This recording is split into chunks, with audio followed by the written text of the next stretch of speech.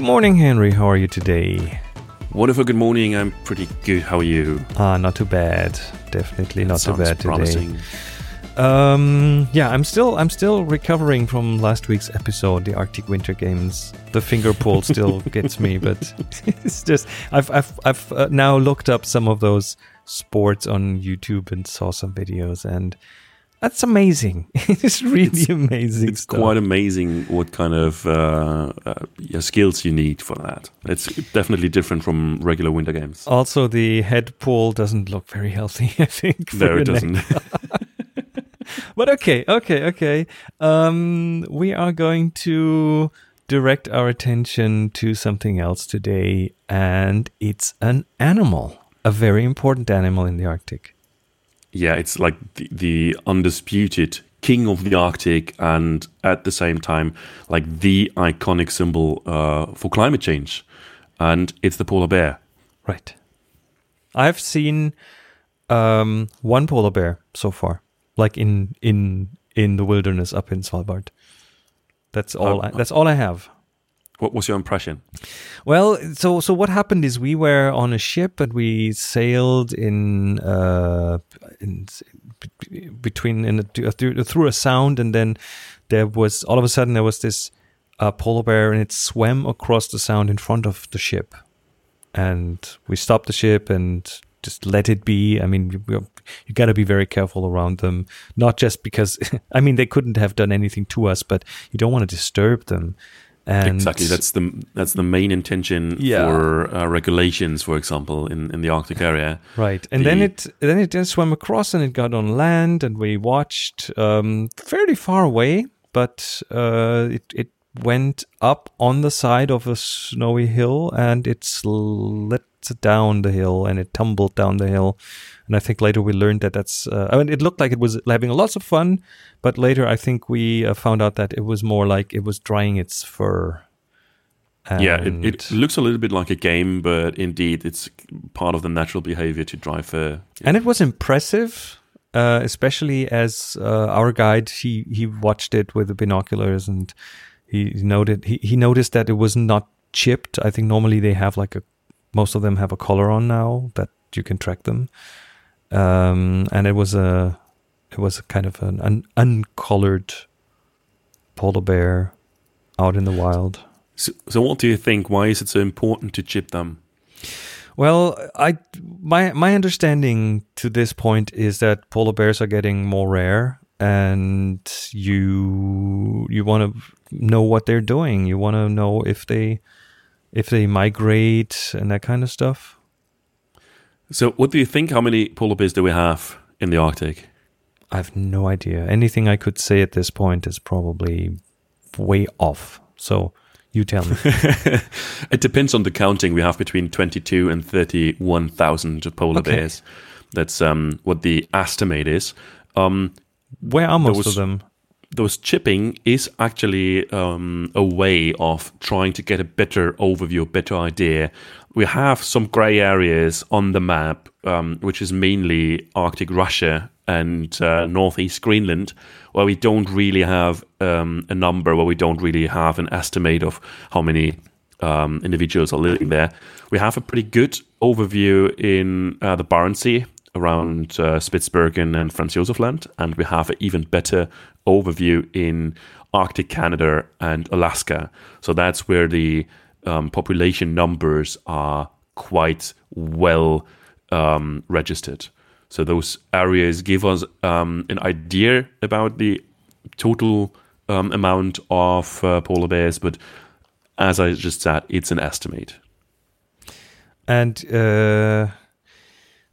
I know when we were up when I was up in Svalbard, we couldn't get around Svalbard towards the north and the northeast, because that is apparently where most polar bears are in that area. Mm-hmm. So we were kind of lucky to see one where we were. And on the other hand, I believe you don't really want to run into one when you're out there on foot. No, definitely not. They're dangerous. It's the largest bear in the world. It's a huge animal. It can get up to 700 kilogram heavy. This is something you don't want to run into. That's for sure. It's a very fast animal. It tends to look a little bit lazy when he starts walking, but when he starts running, he will outpace you Easily, without doubt. Yeah, and that's what I remember up there, is that our guide always had to have a gun with them. They get training. They have to carry a gun. Not that you want to shoot a polar bear, but as a last resort. I think he also had a special gun that only makes a lot of noise and scares them away. We have flares with us and definitely sharp ammunition. The gun is, the main intention of the gun is to scare a polar bear away, and the last resort is when it's not scared off or it's too close already, then you'll have the right to shoot a polar bear in self-defense. But to be honest, if you have to do that, you probably haven't done your job properly. Our main job as guides in the Arctic area is to spot polar bears, to just be aware that the polar bear could be around. We are in his habitat and not the other way around. So our main focus is on not harming those animals and not to disturb them, to observe them from the distance, from a safe distance. And if we encounter polar bear closer than we expected, then the main intention is to scare him away and not to shoot him. And shoot normally is the very, very last resort. And I believe normally that is that is possible, because polar bears are kind of shy, aren't they?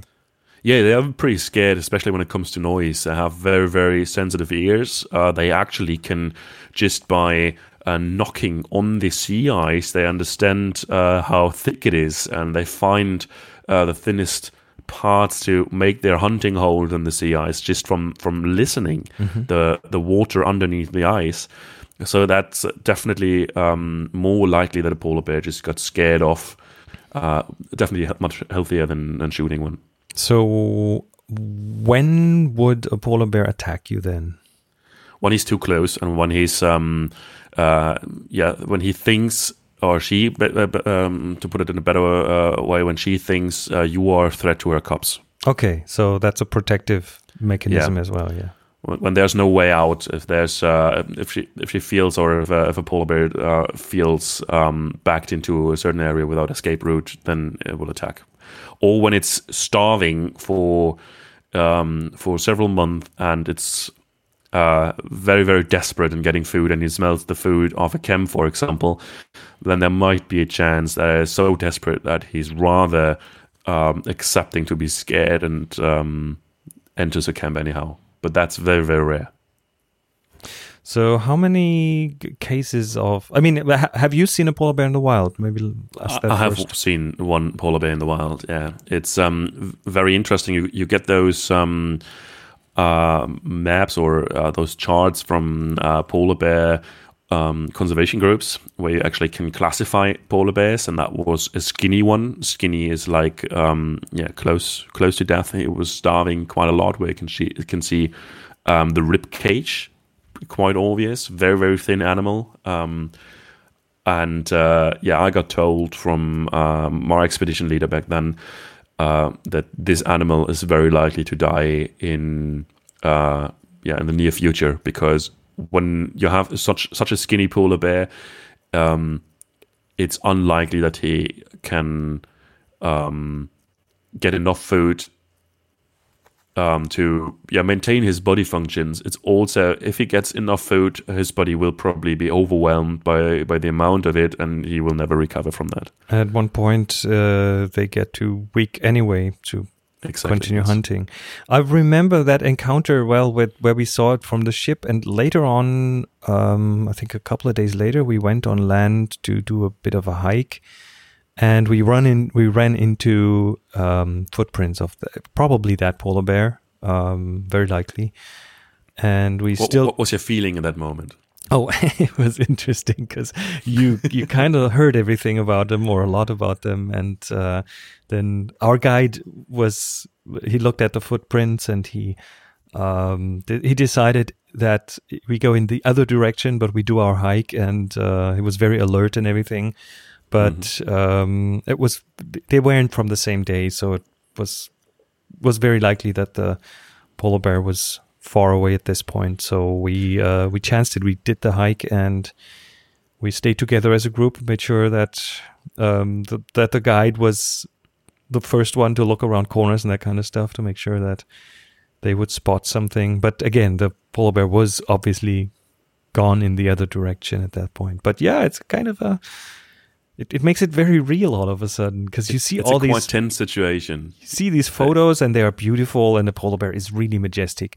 And at the moment where you at least get the idea that you might become lunch for one of these, it's not a nice feeling now.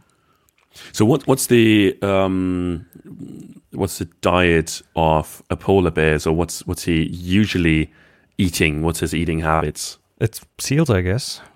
Exactly, it's high-fat seals, and if he has a choice, he would rather eat the blubber of the seal, which is the big fat seal fat layer, which rather can than be the quite seal meat. Thick, right? We're talking like exactly. 20 centimeters of fat, pretty much. He would rather eat the whole blubber and leave the meat than the other way around. Mm-hmm. And that's because his metabolism needs less water in digesting blubber than meat. And in fact, he's producing water in the body when he's digesting blubber, but he needs water when he digests meat. So he would need to drink more fresh water, which is not that easy accessible in the Arctic area, than when he would eat blubber. So in fact, he's more interested in the blubber than in meat. So eating a human would rather be a very desperate move for a polar bear. Unless it's a very, very heavy human with a lot of blubber. Yeah, like me. No, I'm looking down at my belly at this point. Okay.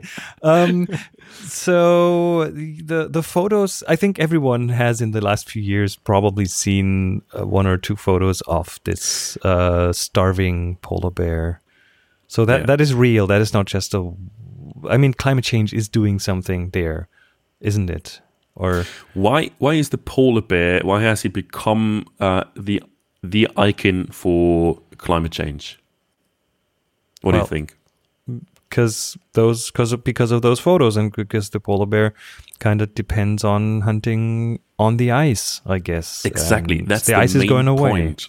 His habitat is the sea ice. The polar bear is considered to be a marine mammal. So it's his habitat is on the ocean, on the frozen ocean, on the sea ice. And since the sea ice is just shrinking continuously, his habitat is just disappearing. So he's not so much trained on hunting on land, but hunting on the edge of the sea ice or on the sea ice itself. What is the percentage of the? I mean, if you look at the location of polar bears, what is the percentage on land versus the percentage on ice? Oh, that's very tricky to say, because basically the polar bear on land is a summer phenomena, and usually during wintertime, as soon as the sea ice extends again, he's on the ice. He's rather on the ice than on land. Which, by the way, reflects in the name of the polar bear here in Germany, which is Eisbär. So it's the ice. It's in a lot of cultures. It's more a white bear or an ice bear. Even than in Norway, it's the Isbjorn, right? Yeah, exactly. In indigenous language, it's usually Nanook in several different writings, but that's kind of the Inuit and the indigenous name in Northern America. In Northern Russia, it's Bielý medvěd, which also means white bear.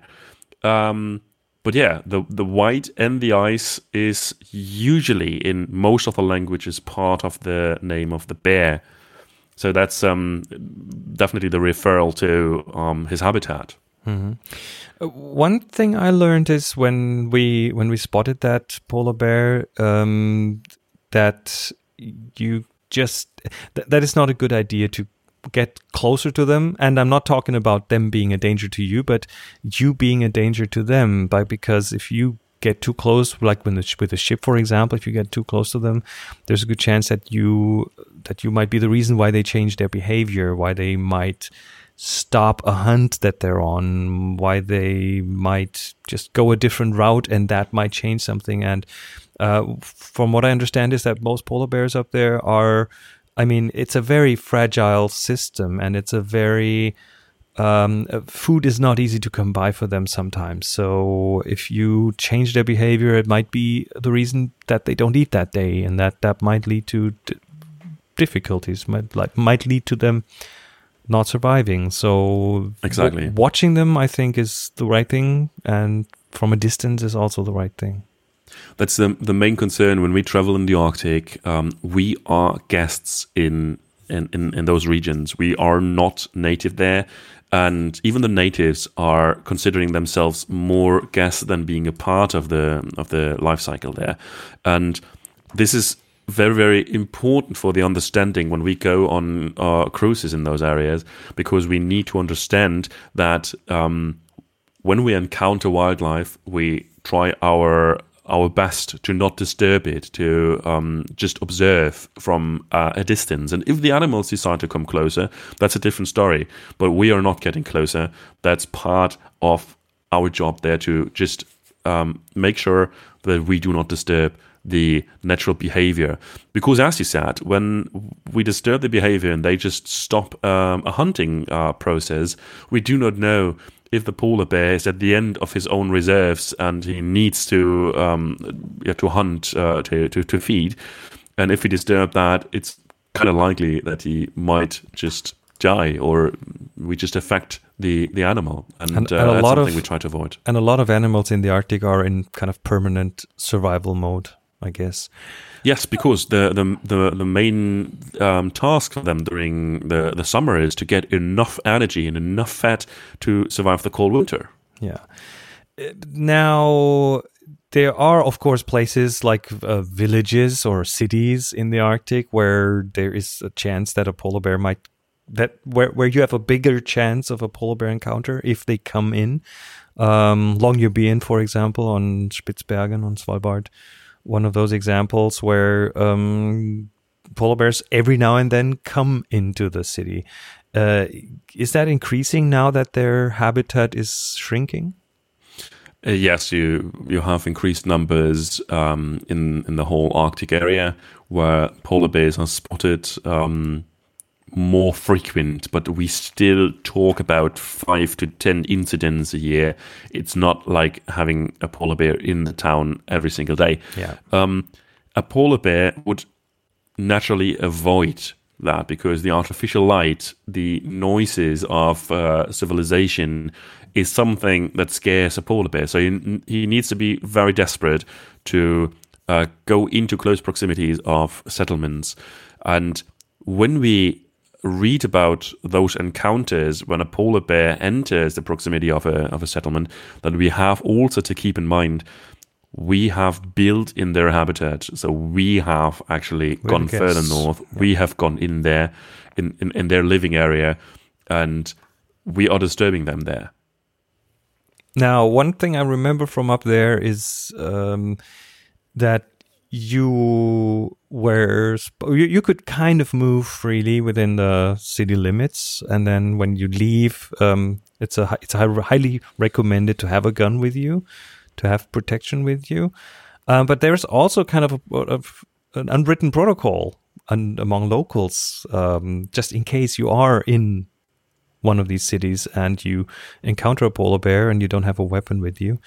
And that was that they typically don't lock their cars. They leave their cars open, so you have a place to get to safety. And most people also don't lock their front door. So if you have an encounter, you can just walk into someone's house and say, "Hello, I'm hiding from a polar bear." Yeah, there's also something that's very known for small communities. I mean, you know pretty much all your neighbors, so there is a big level of trust. You never lock your door. That's something I learned here in Iceland. I, for a very, very long time, never locked my door on the house until there was a burglar coming into the neighborhood and just broke into 2 houses in the close neighborhood. Before that, I never locked my front door, and I still don't lock my car. So sometimes I even have the situation that people running into a supermarket just let their car running, even though we don't get the temperatures where you have to be scared that you don't get your car started again. That's something completely different in Arctic Russia, for example. But yeah, keeping it open is definitely an exit strategy. Pulling the horn or just trying to drive off. Yeah. Easy as it gets, yeah. Okay, so polar bear, just getting a little bit more into the physics of the polar bear, is there is probably no animal that's better adapted to the life in the area. And when you just see his fur, for example, we call him a white bear, but in fact he's black. His skin is black. We have like a pink skin for young animals, but it turns black when it gets mature. And the fur, which is between yellowish and whitish, is pretty much very important for his insulation. Apart from his up to 5 to 10 centimeters thick blubber layer in the top layer of the skin, we have this big fur, which is not only transparent, but it's also hollow. So we have you mean the fibers of the fur are hollow? Exactly. The single hair is hollow. So it saves heat much better than human hair, for example. Okay. So it's very, very well adapted. The white or the very bright fur is reflecting a lot of sun, so it's not absorbing too much heat. So it's very, very well situated, adapted to the life there. Polar bears have a much longer neck than other bears, a much smaller skull, much smaller head than other bears. Very, very tiny eyes compared to the size of the animal, and that leads to the idea that his eyesight is pretty similar to a human eyesight, while his other senses are completely different. So we have very, very sharp senses for listening, for smelling, but very, very average eyesight. So speaking of the fur, just one myth I think that we need to talk about, which I think for a while has circulated, and I read about it, and that is that the polar bear fur is kind of fiber optic. That it's not. It leads the sunbeams onto the skin, and I think that has been completely debunked. That is not the case. True. That's one of the myths. That's definitely it's not true. Yeah. Yeah. Good. So we have that one out of the way. So polar bears. In fact, the insulation of the fur is so good that if you try to do an infrared recording of a polar bear, you won't be successful. Oh, you won't see it on infrared? No, you won't see a polar bear on infrared. Okay. They are so good insulated, so that's very easy to bust that myth doing an infrared recording, an infrared picture of the polar bear, because you won't see it. So very little amounts of heat just radiated by a polar bear. So how do we spot them then? Just by looking? Visual, right? yeah, Visual, visually. Okay. Or by tracking them with a radio transmitter receiver. Because how many of them are chipped? How many of them have a transmitter on a collar? There is no real number on how many polar bears actually are having like a little transponder. It's there are so many different organizations doing that, and there is no over number on that. Okay. I haven't done in-depth research on each of those organizations to find out a percentage.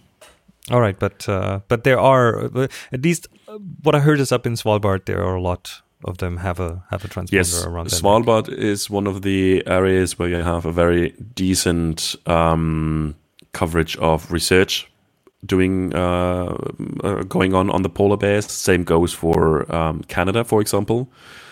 We we estimate that there are between 60 and 80% of all polar bears in the world in the Canadian Arctic, because it's also a second largest area and the largest one when it comes to sea ice coverage.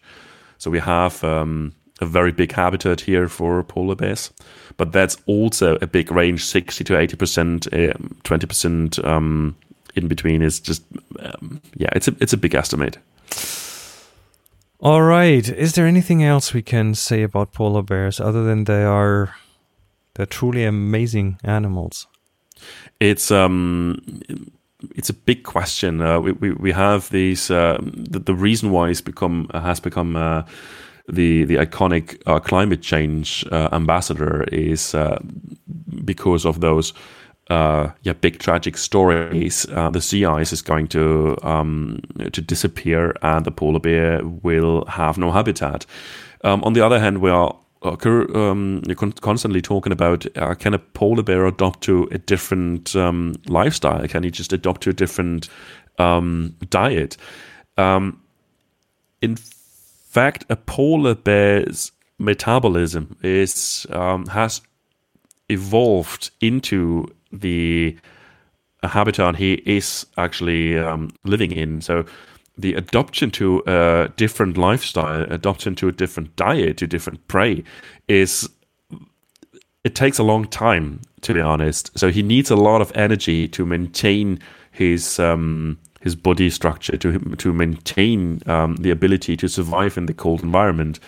So he would need so much more other food that it's not possible for him to survive, because it simply isn't there in that amount. Now, the polar bear is at the end of a food chain, pretty much, right? Yes. There's no animal that eats polar bears, is there? Exactly. Except for human. Well, do humans eat polar bear? Yeah, they're hunted in Greenland, for example, for food. Okay, so the polar bear is being hunted. Yeah, the only thing you should not eat is the liver, because that would just poison you. Because all the bad things that we put in the environment that then end up in polar bear's liver, right? Yeah, not only, but yeah, that's one of the facts. Okay, but not everywhere. So polar bears are. Where are they protected? Where are they being hunted? They are pretty much everywhere protected, because we have a conservation status internationally, which classifies the polar bear to be vulnerable. In Canada, we have a special concern. In Greenland, we have the status of being vulnerable. In Norway, which includes Svalbard, it's considered to be vulnerable. In Russia, we don't really have conservation status. Different organizations have different statuses here. The International Polar Bear, how's it called? Polar Bears International. They consider the Russian polar bear population as indeterminate, but recovering. And in the United States, we have it threatened. So the polar bear is protected everywhere. We have only very few exceptions, and that's, for example, in Greenland, we have the right for the indigenous people to do a self-sustained hunting on certain species. Same goes like for whales, for example. Is there a polar bear quota, same as a whale quota in some places? I think in Greenland there's a quota on how many are allowed to be caught. Yeah, but I'm not fully sure. Okay, so yeah, the polar bear being a very important animal from many aspects, not the least to remind us of the climate change that's going on. All right, so thanks, Henry, for giving us that overview. I mean, this is You're very welcome. And it's an amazing animal. So if you want to see one in his natural habitat, definitely go to the Arctic. Yeah, I still remember this very vividly. The one time we saw one, and it's a once in a lifetime experience. It's nothing that's kind of normal for people growing up in the Western countries. So it is definitely a special encounter with such a majestic animal. To just observe it in its natural environment. Okay, let's leave it at that. This was the King of the Arctic, and we will be back in a week from now with a different topic. Until then, everyone, take care. Bye-bye.